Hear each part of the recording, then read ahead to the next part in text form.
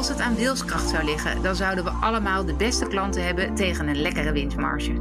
Maar we willen dat allemaal wel en we weten ook best wel dat het draait om klantrelaties, de verwachtingen overtreffen en elke dag aandacht besteden aan de kwaliteit. En toch is er iets wat het moeilijk maakt. Of zijn we niet echt overtuigd? Vandaag spreken we met Jos Burgers. Hij geeft zo'n 150 lezingen per jaar over onderwerpen als 1 fan per dag, geef nooit korting en klanten winnen. Daarnaast heeft hij talloze boeken geschreven. Zijn nieuwste boek, Wacht niet op de wind, ga roeien, past ook mooi in deze tijd. Tijd voor de Werkprofessor podcast om met Jos te bespreken welk gedrag nou zorgt dat we al zijn kennis echt gaan toepassen. Jos, welkom. Dankjewel. Fijn dat ik onderwerp mag zijn vandaag. Ja, we zijn super vereerd dat je hier bent, want je bent nogal druk. Wat maakt het nou zo lastig in de praktijk? Hè? Want jij hebt het de hele tijd over die klantrelaties en over sales, marketing. Maar we doen het dus niet. Klopt, Wendy. Nee, het is zo dat er is natuurlijk een kloof tussen wat wij weten wat goed is voor ons en voor ons bedrijf, voor onze onderneming, en wat we ook in werkelijkheid doen. Ik haal maar altijd even het voorbeeld aan van Sonja Bakker. Hè. Die heeft miljoenen boeken geschreven over afslanken. En er is nog nooit iemand afgevallen, want Nederland is in die 10 jaar dat zij nu boeken schrijft alleen nog maar zwaarder geworden, gemiddeld genomen.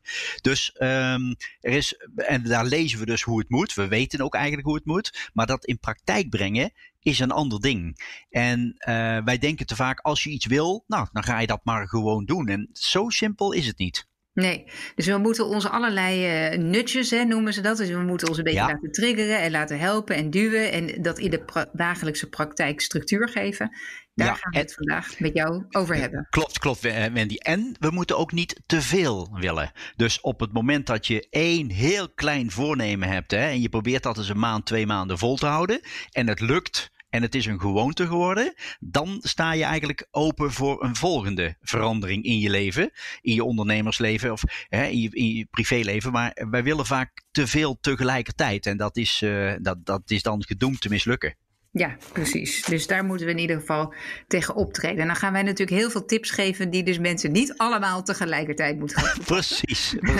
En heel fijn, Jos, dat jij al een paar keer zei, Wendy. Want ik vergat even bij mijn introductie te zeggen dat natuurlijk jullie host van vandaag weer is Wendy van Ierschot. Dat is mijn naam. Ja. En hartstikke mooi. Ik wil even met jou beginnen. We gaan het in ieder geval vandaag hebben over sterker uit de crisis komen. Ja. Hoe je fans maakt. Dus een beetje, we gaan het hebben over de lange termijn en over de korte termijn. En ik wil met jou beginnen over pricing. Want dat is een onderwerp waar jij echt veel over geschreven hebt en ook mooie workshops over geeft. Dus vertel eens even pricing. Al die klanten zitten de hele tijd te zeiken over dat het te duur is. Wat vind jij ervan? Ja, klopt.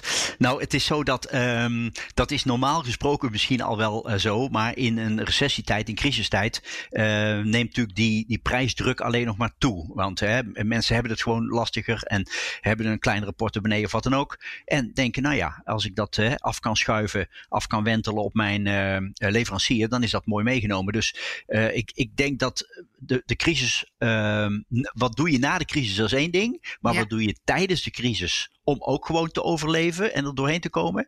Dat is denk ik wel een boeiend onderwerp. En mijn advies is in zijn algemeenheid dus, pas op, zwicht niet voor meer voor minder. Dus er wordt steeds meer van je gevraagd en daar staat een lagere beloning tegenover.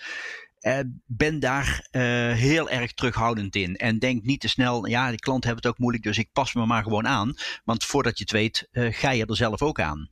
Ja, en dan krijg je het ook niet terug. Maar tegelijkertijd in zo'n recessie zijn er natuurlijk mensen die voor minder willen werken omdat ze anders geen werk hebben. Ja, dus de klopt. Concurrentie gaat wel met zijn prijs omlaag. Precies. En nou is dus de vraag, is dat voor jou een reden om daarin mee te gaan? Heel vaak is het zo dat prijsdruk uit klanten, die is vaak wat ik noem onecht. Dus dat betekent, mensen worden zenuwachtig omdat ze horen dat iemand anders minder rekent. En denkt, betaal ik bij jou eigenlijk niet te veel? En dat gaat men dus checken door te zeggen, je moet echt eens naar je tarieven kijken, want op dit moment in de markt, noem maar op.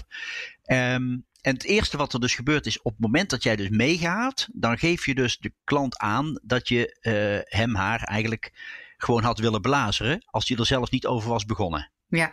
Dus je moet je dus eerst realiseren dat die klant niet plotseling blij wordt als jij met je prijs zakt. Dat is het eerste. Nee, precies. Dat is interessant. Want ik onderhandel gewoon niet over prijzen bij mij. Nee, Nooit gedaan. Precies om deze reden. Ja. En ook dat ik tegen klanten zei, het kost ons allemaal ook nog tijd. Want ik ga natuurlijk mijn prijs een beetje hoger maken. Omdat ik weet dat jij dan daarna gaat onderhandelen. En dan gaan we weer een beetje naar beneden. En dan komen we in het midden uit. Ja. Maar we gaan er allebei niet echt op vooruit. Want ik ga anticiperen en jij gaat er ook rekening mee houden. Het kost ons alleen maar meer tijd. Ja. Maar goed. Nee, maar je hebt een punt. Want kijk, een klant is op zoek eigenlijk naar een soort faire prijs. Ja. Maar het is vaak moeilijk om vast te stellen wat fair is. Dat is. Ja. Wat dat is. Kijk, je kunt natuurlijk zeggen, er is een ander bureau of iemand anders die goedkoper is. Hè? Maar A, ze hebben met jou goede ervaringen misschien en met die ander niet. B, ze hebben van jou gehoord dat je goed bent. En in plaats van dat ze dat over een ander hebben gehoord. Dus er zijn voor mensen best wel redenen om jouw hogere prijs fair te vinden. Ja. En dus zaken zijn ook niet altijd zo makkelijk vergelijkbaar. Kijk, als je natuurlijk een boek of een cd'tje koopt op internet, ja, dat snap ik wel dat exact vergelijkbaar is waar je dat koopt. Maar voor heel veel producten en diensten geldt dat niet. Nee, precies. Dus daar moeten we eigenlijk meer vertrouwen hebben in onze eigen differentiatie. Of dat we anders zijn dan anderen. Ja. En als je wel, want ik moet toevallig denken aan Netflixen van deze tijd. Hè, dat alles een soort van €10 per maand kost voor allerlei typen van abonnementen. En mijn dochter heeft net Disney Plus aangeschaft. Maar ik dacht wel, daar zit veel minder toegevoegde waarde eigenlijk in dan in Netflix. In de zin van dat daar veel meer content te vinden is. Ja. Die prijs is ook weliswaar iets goedkoper. Maar ik bedoel, de content is ook niet te vergelijken. Mm-hmm. Hoe zou je dat in die commodity markets doen? Waarin eigenlijk wel veel meer soort mensen een referentiekader hebben wat iets kost. Ja, mijn stelling is dat er geen commodities zijn. Die zijn er alleen maar als je puur naar het product kijkt. Maar wat gebeurt er als er iets mis is met dat product?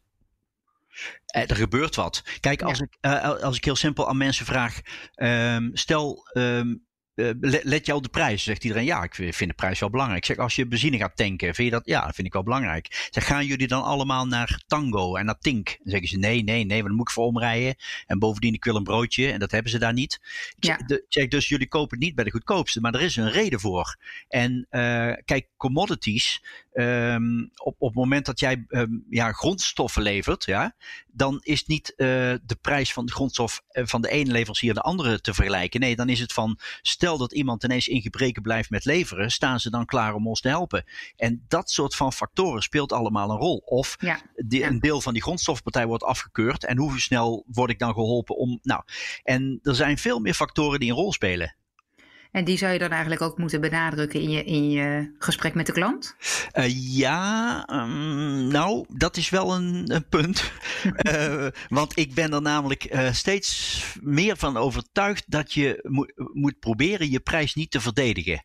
Nee. En dat ga je vrij snel doen als je gaat proberen... Kijk, natuurlijk moet je je meerwaarde goed duidelijk communiceren in een klant, in de gesprekken of in de contacten die je hebt met klanten. Maar op het moment dat een klant eenmaal vindt dat je vrij duur bent of dat je forse prijzen vraagt en je gaat je dan verdedigen of je verhoogt je prijzen en je gaat dat dan verdedigen, dan geef je de klant eigenlijk ook gewoon argumenten in handen om daar dan weer iets tegenin te brengen. En eigenlijk is mijn stelling, als je duur bent, of in deze crisistijd, je verhoogt je prijzen. Ik had er pas nog een mooie discussie over met mijn kapsalon. Weet je, werken 6 dames. En ik zeg, waarom verhogen jullie prijzen niet? Ja, is lastig. En de klanten, moeilijk. En ik zeg, het is gewoon crisis. Er komen daar minder mensen naar de kapper. Dus dan zou ik gewoon per persoon meer vragen. Dan heb je dezelfde inkomsten. Volgens mij is dat een heel simpel sommetje. Ja, maar wat voor reden dat ik ga geven? Ik zeg, dat is een goede vraag. Ik zou geen reden geven. Als iemand zegt, je prijzen zijn omhoog gegaan, zie ik. Klopt, is dat zo? Dan moet je zeggen ja. En dan moet je bijvoorbeeld zeggen, ik heb er gewoon lang over nagedacht. Ik heb er ook heel goed naar gekeken, maar het ging niet anders. Nou, dan zeg je gewoon niks. Dus mijn stelling is eigenlijk, zeg gewoon niks. Ja. Want alles wat je aanvoert, dan geeft die ander weer van... maar dat is toch maar een klein onderdeel bij jullie. En, moet het dan zoveel geld kosten? Ja, dat is allemaal een onderdeel van gesprek. Ja. Ik kan me wel herinneren, ik was overigens in de zomer was ik aan het kamperen. Ja. En toen wilde ik even een avond in een soort huisje slapen bij een camping... in plaats van op het veld, omdat ik 's morgens heel vroeg weg wilde naar heel verhaal. Maar toen, die rekenen inderdaad... €10 extra voor extra schoonmaakkosten op de kamerprijs. Wat ik op zich best wel een goede uitleg vond. En ze zei ook, we kunnen ook minder verhuren, omdat er dan kamers leeg moeten staan, omdat we niet te veel mensen door het gebouw kunnen hebben en zo. Dus die hadden ook in de crisistijd toch ook de prijs verhoogd. Maar wel uitleg gegeven. Maar jij zegt, je kunt gewoon zeggen, joh, we moeten extra maatregelen nemen en daarvoor is dit nodig, punt. En probeer niet te veel, alles wat je aanreikt. Ja, en er komt ook nog een keer. Ja, precies. En eigenlijk ook als je tegen iemand zegt. Eigenlijk zeg je tegen iemand dat hij het niet snapt. Op het moment dat je iets gaat verdedigen. Ja. En een menselijke reactie is. Als je iemand gaat uitleggen dat hij het niet snapt. Gaat hij jou uitleggen dat jij het niet snapt. Nee, precies. Zo zitten mensen in elkaar. Ja. En als ik nog misschien een tweede ding mag noemen, Wendy. Ja. En als je dan toch vindt dat je iets moet toelichten. Of wat dan ook. Dat is best een lastig hoor. Maar probeer dan altijd uit te leggen waarom jouw prijs, jouw tarief, jouw hoge prijs misschien. Of de hogere prijs. Waarom dat is in het belang van de klant. Ja. En onze verdediging bestaat er vaak uit dat wij uit gaan leggen waarom dat voor ons goed is. Of waarom dat wij dat nodig hebben. Ja. Maar dat is wat anders als waarom het goed is voor de klant. Ja. En dat is best een lastige. Maar als je daar goed in slaagt. Zal ik een simpel voorbeeldje geven? Ja. Pas had ik iemand die heeft een groothandel. Die heeft voorraden, noem maar op. En die zat ook met die prijzen van wat doen we ermee? En toen heb ik gezegd, als je nou je prijzen verhoogt en klanten hebben daar moeite mee. Zeg dan dat die prijsverhoging ertoe leidt dat je niet hoeft te bezuinigen op je assortiment, op je voorraden. Dat je je netto werkkapitaal in je voorraad kunt steken. Dat maakt weer dat je die klant altijd direct kunt leveren wat hij nodig heeft. En dat maakt weer dat hij zeg maar steeds vooruit kan met het werk. Omdat hij niet zit te wachten op een onderdeel wat er nog niet is. En dan leg je dus die hogere prijs of die prijsverhoging uit waarom dat voor die klant goed is. Ja, maar dat vinden we best vaak een lastige denkrichting. Ja, maar dat is inderdaad wel heel nuttig om het op die manier te doen. Ja. Goeie. Ja. Zijn er nog meer dingen waarvan je denkt over pricing? Overigens stel ik voor dat mensen, als ze vragen daar nog over hebben, dat ze gewoon kunnen reageren op deze podcast. En dat we dan proberen daar nog even op terug te komen. Op de een of andere manier. Prima. Maar is dit onderwerp afgerond? Of zijn er nog andere dingen waarvan je zegt over pricing? Is dit toch echt iets wat mensen moeten proberen? Nou, als ik nog een algemeen advies mag geven. Algemeen. Het is misschien toch wel vrij specifiek, realiseer ik me nu. Maar dat is, als je überhaupt besluit om iets aan de prijs te doen. Er kunnen situaties zijn waarin je zegt, ja Jos, allemaal leuk jouw verhalen. Maar het is gewoon crisis en ik wil die klant niet kwijt enzovoorts. Hè? Ja. Als je vindt dat je toch iets aan je tarief moet doen of je moet iets van korting geven. Verander dan de totale deal. Ja. Want als je de deal verandert, dan is het niet raar dat daar een andere prijs bij hoort. Maar als de deal niet verandert en je verandert de prijs, dan is dat eigenlijk een vrijbrief voor de volgende keer dat we weer met elkaar praten, dan gaan we het er maar weer over hebben opnieuw. En dat kun je dan zo 3, 4, 5 keer doen. Ja, precies. En dus, dan ook, wanneer gaat het dan ooit weer goed terugkomen, hè? Op het niveau waar je het op wil hebben. Ja. Precies. He, dus probeer dan wel die hele deal te veranderen. Dus zeg tegen de klant, dat contract voor een jaar. Hè, ik snap dat je tegen die prijs aanhikt. Nou, als wij er nou een contract voor 2 jaar van kunnen maken, wil ik nog eens naar die prijs kijken. Maar dan verandert je deal. Ja, precies. Ja, dat is een hele goeie. Oké, thanks. Dat gaan we toepassen. Oké. Dan hadden we als tweede onderwerp staan, sterker uit de crisis komen. Ja. Hoe zorgen we dat we juist in deze tijd in onze klantenrelaties dingen doen waardoor we sterker zo direct ervoor staan? Ja, precies. Daar wil ik in zijn algemeenheid dit over zeggen. Als het gaat over sterker uit de crisis komen. Kijk, er doen zich nu allerlei situaties voor de komende tijd. Hè, met mensen die wel of niet weggaan bij je. Met een verandering misschien van leverancier. Moeten we wel of niet in dat nieuwe IT-systeem investeren? Nou, daar doen zich allerlei dingen voor. Ja. En ik denk dat het goed is om je de vraag te stellen. Wie is onze ideale klant over 3 jaar? Nou, dat klinkt allemaal nog een beetje als open deur natuurlijk. Hè? Maar wat zijn voor ons waardevolle klanten? En laten we eens naar ons huidige klantenbestand kijken. En laten we eens, als je zelfstandig bent, jij als ondernemer. Maar of als je met een managementteam zit als MT. Maar laten we eens met elkaar zeggen. Welke klanten die wij nu hebben, welke omzet die we nu hebben, hebben we hopelijk over 3 jaar niet meer. En dat vinden mensen een hele lastige, want ze denken ja, elke euro is welkom. En ik ben blij met elke euro, dus hoezo gaan we nu schrappen vandaag? Nou, we gaan ook niet morgen afscheid nemen, maar het geeft wel richting aan. Of ik kan het ook nog anders zeggen, wat ook wel eens een hele praktische vingeroefening is stel morgen komt er van een verzekeraar uit Nederland, Centraal Beheer, die heeft een verzekering en daarin kun je je mooiste, fijnste, meest waardevolle klanten verzekeren. Maar er is maar plek voor 10 in die polis. Ja.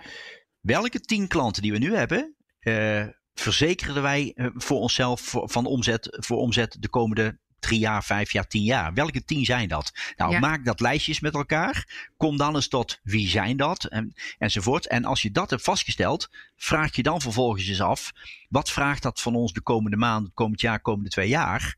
Als we zeggen, ja, daar willen we er 2 keer zoveel van hebben. Ja. Dat is een hele goeie. We hebben wel eens een keer zo'n vraag ook zelf gehad. Dus alweer jaren terug hadden we ook nog veel klanten die 500 euro per maand ongeveer betaalden. Een soort strippenkaart, soms nog zelfs minder. Ja. En die klanten die waren eigenlijk, daar hadden we er meerdere van. Dus daar moest je best wel wat capaciteit voor vrij houden. Maar de ene maand hadden ze niks. En de volgende maand kwamen ze allemaal tegelijkertijd met dezelfde soort vragen. Dat was eigenlijk niet goed te managen. Ja. En toen hebben we op een gegeven moment gezegd, ja, we moeten daar gewoon van af eigenlijk. En natuurlijk, ik bedoel, zijn er nog steeds uitzonderingssituaties waarin je het wel eens een keer toestaat. Maar dat we echt hebben gezegd, oké, onze ideale klant heeft een omzet van zoveel ongeveer per maand voor ons. En dan is het ook voor ons goed om te doen. Dus je moet minimaal een half dagdeel of een dag per week ergens naartoe kunnen om dat goed te kunnen maken. Ja. Dus dat herken ik heel erg. Ja, en bovendien, het heeft ook als voordeel, als je dan ook beter wordt richting die klantengroep waar je voor bent, dan komen er vaak ook nieuwe klanten binnen via die klanten. Ja, en je gaat ook niet je tijd verspillen aan klanten waarvan je eigenlijk van tevoren zou kunnen zeggen dat het niet jouw kernklanten zijn. Of niet de klant waar je echt op zit te wachten. Ja, precies. Ja. En er komt bij Wendy dat, ik zeg wel eens tegen ondernemers en managers van, ga nou eens na de laatste 10 klanten die je hebt binnengekregen, hè? In een jaar, ik noem maar eens even wat, hè? En zet daar eens achter, hoe ben je aan die mensen gekomen? En bijvoorbeeld sommigen via een actie of een advertentie of een Google campagne, weet ik wat. Hè? En anderen ben je aangekomen via bestaande klanten die je al had. Ja. Nou, dan durf ik er een fles wijn om te verwedden dat als je er 10 op een rijtje zet, dat je tot de conclusie komt dat de meest fijne klanten die je binnen hebt gekregen, die heb je gekregen via de klanten die je al had. Ja, precies. Via. Ja.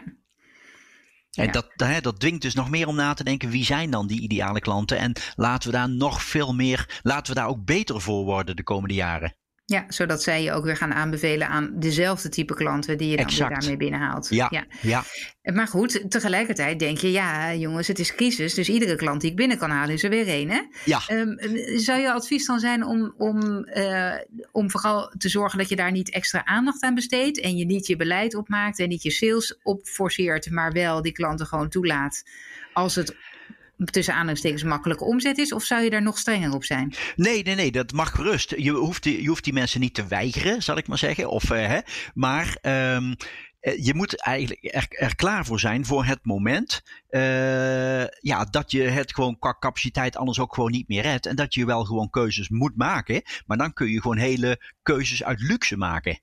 Ja. En zorgen dat dat moment een keertje komt. En tot die tijd help je, althans het moet natuurlijk wel een geloofwaardig kwaliteitsniveau zijn, maar tot die tijd help je gewoon iedereen die je kunt helpen. Ja, precies. Dus we moeten er lekker pragmatisch mee omgaan allemaal. Ja. Kijk, we moeten ook niet vergeten, als je te veel uiteenlopende dingen doet voor uiteenlopende klanten, dan gaan er 2 dingen fout. 1 is, je concurreert dan met de hele wereld. Ja. Want iedereen heeft wel een keer ergens een concurrent die bij hem haar past, zeg maar. Dat is 1. En 2 is, als je zegt dat je heel veel kunt voor heel veel mensen, dan word je ook per definitie heel onbetrouwbaar in de ogen van anderen. Ja, en ik denk ook dat klanten hebben ook een soort herkenbaarheid nodig. Hè? Oké, we moeten bij hun zijn voor dat.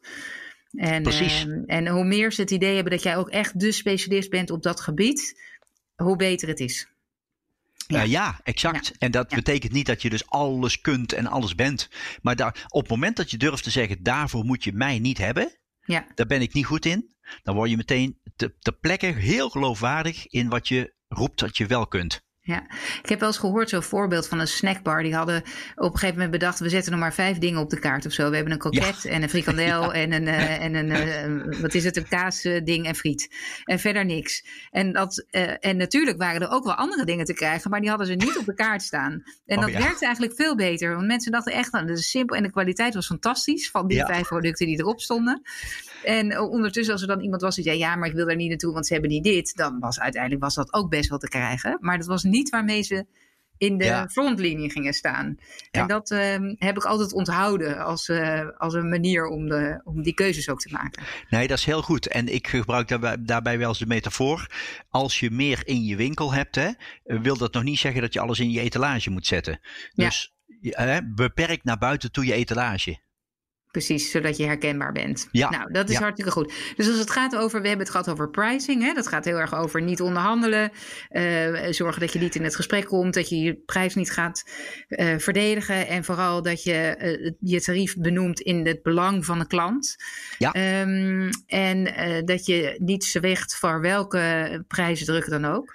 Nou, hebben we het nu gehad over sterker uit de crisis komen. Waarin jij vooral benadrukt van zorg dat je echt naar je kernklant gaat kijken. En dat je ook je campagnes daarop neerzet. Dat je je producten zo inricht dat je herkenbaar bent in een markt voor jouw klant. Ja. Dat jouw ideale klant is. En heb je ook uitgelegd hoe je daarop komt. Bijvoorbeeld door de laatste 10 klanten waar je, over die verzekering vond ik eigenlijk heel leuk. Die je zei van, als je 10 klanten mocht verzekeren, zodat je zeker weet dat die de komende 10 jaar nog bij je zijn. Welke 10 zijn dat dan? Ja.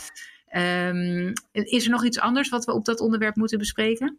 Nou, wat ik ook wel eens interessant vind bij dit thema is, ga eens met elkaar een lijstje maken of bespreek met elkaar vragen van klanten waar je van baalt. Ja. Want daar zit vaak de vernieuwing naar de toekomst. Ja. Ik gebruik wel eens, het is een stom voorbeeld hoor, maar ik gebruik wel eens voorbeeld van een schildersbedrijf. Ik sprak ooit ik had een zaal met schilders en ik sprak na afloop een van die ondernemers, een schildersbedrijf. En die zei, jouw verhaal, zei hij tegen mij, Jos, snap ik heel goed, want jij hebt het over vragen van klanten waar je van baalt. Hij zegt, wij kregen elke dag van klanten de vraag, schilder mag misschien de radio wat zachter. Hij zegt, want wij schilderen de hele dag met muziek. Hij zegt, en toen dacht ik ineens, wauw, wij baalden elke dag van die vraag. We dachten, wat een gezeur, we willen gewoon een radio. En ineens dacht ik, er is gewoon vraag naar. Hij zegt, toen ben ik gaan schilderen zonder muziek. Dus ik heb tegen de mannen gezegd, dat doen we niet meer. 2 heb ik ook afscheid van genomen, die konden daar niet tegen. Nou, heb ik 2 anderen voor gevraagd. En hij zegt, en het is ongelooflijk, zegt hij, maar wij zijn nu blijkbaar heel erg waardevol in de ogen van klanten. Want ze zeggen ook tegen elkaar, nou, ik heb nou een schilder, die schilderen zonder muziek. Nou, hij zegt, iedereen wil ons hebben. En, kost niks, ideaal. Ja. Nee, kost niks, precies. En hij zegt, maar daarmee zijn we ineens heel erg onderscheidend. Maar wij zijn zo vaak geneigd om vragen van klanten waar we van balen, om daar gewoon ons schouders op te halen en verder te gaan. Ja. Precies. Of te denken van die klanten moeten gewoon niet zo zeuren. Ja, precies. Ja. Zij moeten eens even mijn business gaan runnen. Dan weten ze, komen ze er vanzelf achter. Ja, precies. Ja. Oké, heel goed. Dat is een mooie vraag inderdaad om aan elkaar te stellen. Voordat we afronden, we hebben nog een minuutje of 5, ongeveer net iets minder 4. Oké. Je laatste onderwerp, fans maken. Hè? Daar zouden we het nog even over hebben. Daar doe je ook veel spreekbeurten over. Je hebt een boek over geschreven. Ja. We hebben het ook in onze podcast Binge Marketing over gehad met Carlijn Posma. Hoe je klanten bindt aan je. Ja. Maar wat is jouw gezichtspunt op die fans maken? Nou, ik denk dat superbelangrijk. We hebben 2 schaarse dingen. In werk en in ondernemen enzovoort. Hè? Dat is geld en tijd. Ja. En mijn punt is eigenlijk vooral, denk eens kritisch na over de vraag, waar steken wij geld in en waar steken wij onze tijd in? Ja. Als het gaat over fans maken. Als ik van elk een voorbeeld mag geven, als het gaat om tijd bijvoorbeeld. Hè? Ja. Ik kan een directeur of een manager of een winkelier vragen, hoeveel tijd steek jij in contact met klanten, aandacht voor klanten? Ja. Je kunt allemaal klanttevredenheidsonderzoeken doen of dat soort onzinnige zaken. Van die zaken waar klanten van balen. Maar je kunt ook als ondernemer zeggen, ik wil elke dag 1 klant spreken. Ik heb een garagebedrijf, noem maar wat. Ja. En ik wil gewoon elke dag, vraag ik 1 klant die bij mij in de showroom is of in de werkplaats. Je komt hier nou al jaren, mag ik eens vragen, ben je nog een beetje tevreden hoe wij het doen? Nou, dat kost je elke dag 1 gesprekje. Dan doe je er 200 per jaar. Maar dan steek je dus tijd in fans maken van klanten. Want dan hoor je dingen uit hun mond. Ja, daar ga je dan echt wat mee doen. Dus dat is tijd. Of soms, wat bij hele goede bedrijven gebeurt bijvoorbeeld, dat directie zegt, ik wil gewoon elke week 3 klachten oplossen. Geef mij 3 klachten. Ik ga die klanten bellen en ik ga zeggen, ik ben toevallig ik mag hier directeur zijn, maar ik dacht toch, ik ga u even bellen. En ja, dat maakt zoveel indruk bij klanten. Maar dat betekent dat je je tijd veel meer daarin investeert. Precies, in de alledaagse acties gewoon. Ja. Exact. En dan als het gaat om geld, dan is natuurlijk de vraag, mensen denken vaak dat ik iets tegen adverteren heb of zo, of tegen Google campagnes of zo. Daar heb ik niks op tegen. Maar mijn punt is wel vaak van welke euro's brengen je verder. Ja. Als ik een voorbeeld mag geven, ik had vorige week een zaal met allemaal meubelmensen, meubelinrichtingswonen mensen, ondernemers. En toen zei ik, je kunt natuurlijk allemaal campagnes doen en je kunt een brochure bij mensen in de bus en weet ik vertellen wat je allemaal kunt doen. Maar je kunt soms ook natuurlijk zeggen, als je een bankstelletje hebt verkocht of iets anders, mag ik vragen, heeft u iemand gesproken die ons al kent? En als iemand zegt, mijn schoonzus die is al jaren klant bij jullie, die is altijd heel enthousiast en die zei, ga daar eens kijken. En je besluit dan morgen een flesje wijn of een bos bloemen te sturen naar die schoonzus. Ja. Zonder dat ze het verwacht, dus onverwacht.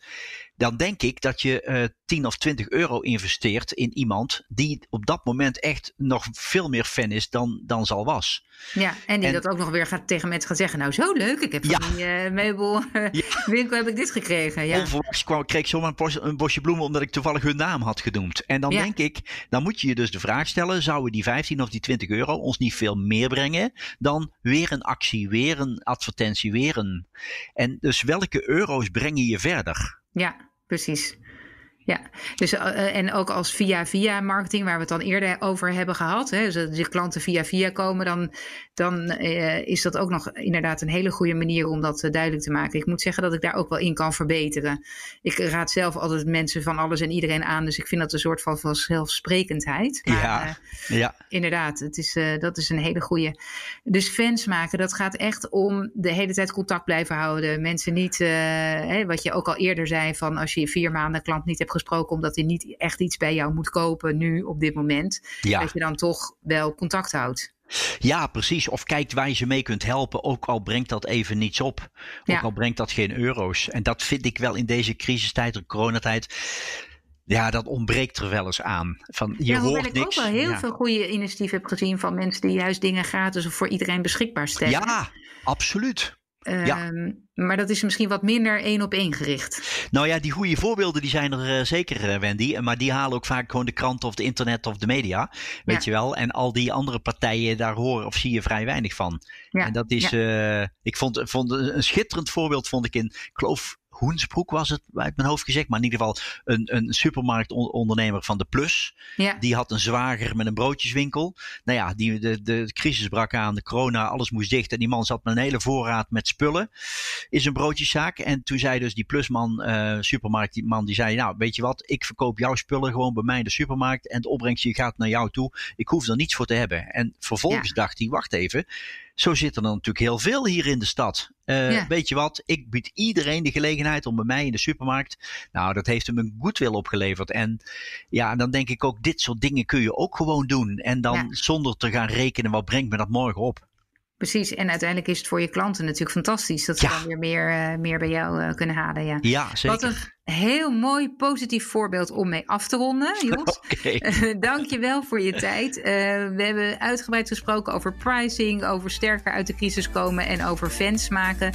Ik verwijs mensen natuurlijk ook nog graag naar jouw boeken die ook via jouw website Jos Burgers te vinden zijn. Even afsluitend voor de mensen die luisteren. Mocht je dit nou een interessant onderwerp vinden. We hebben bij de Werkprofessor eerder gesproken over binge marketing. Maak van jouw doelgroep een enthousiast publiek. Met Carlijn Posma. En ook over street smart sales. De 5 sleutels daartoe met Ronald Bogaerts. Dus die zou je eventueel als je wilt hierna nog kunnen luisteren. En verder mocht je suggesties hebben. Mail me vooral naar Wendy _ VPeople met VIE en dan people.com.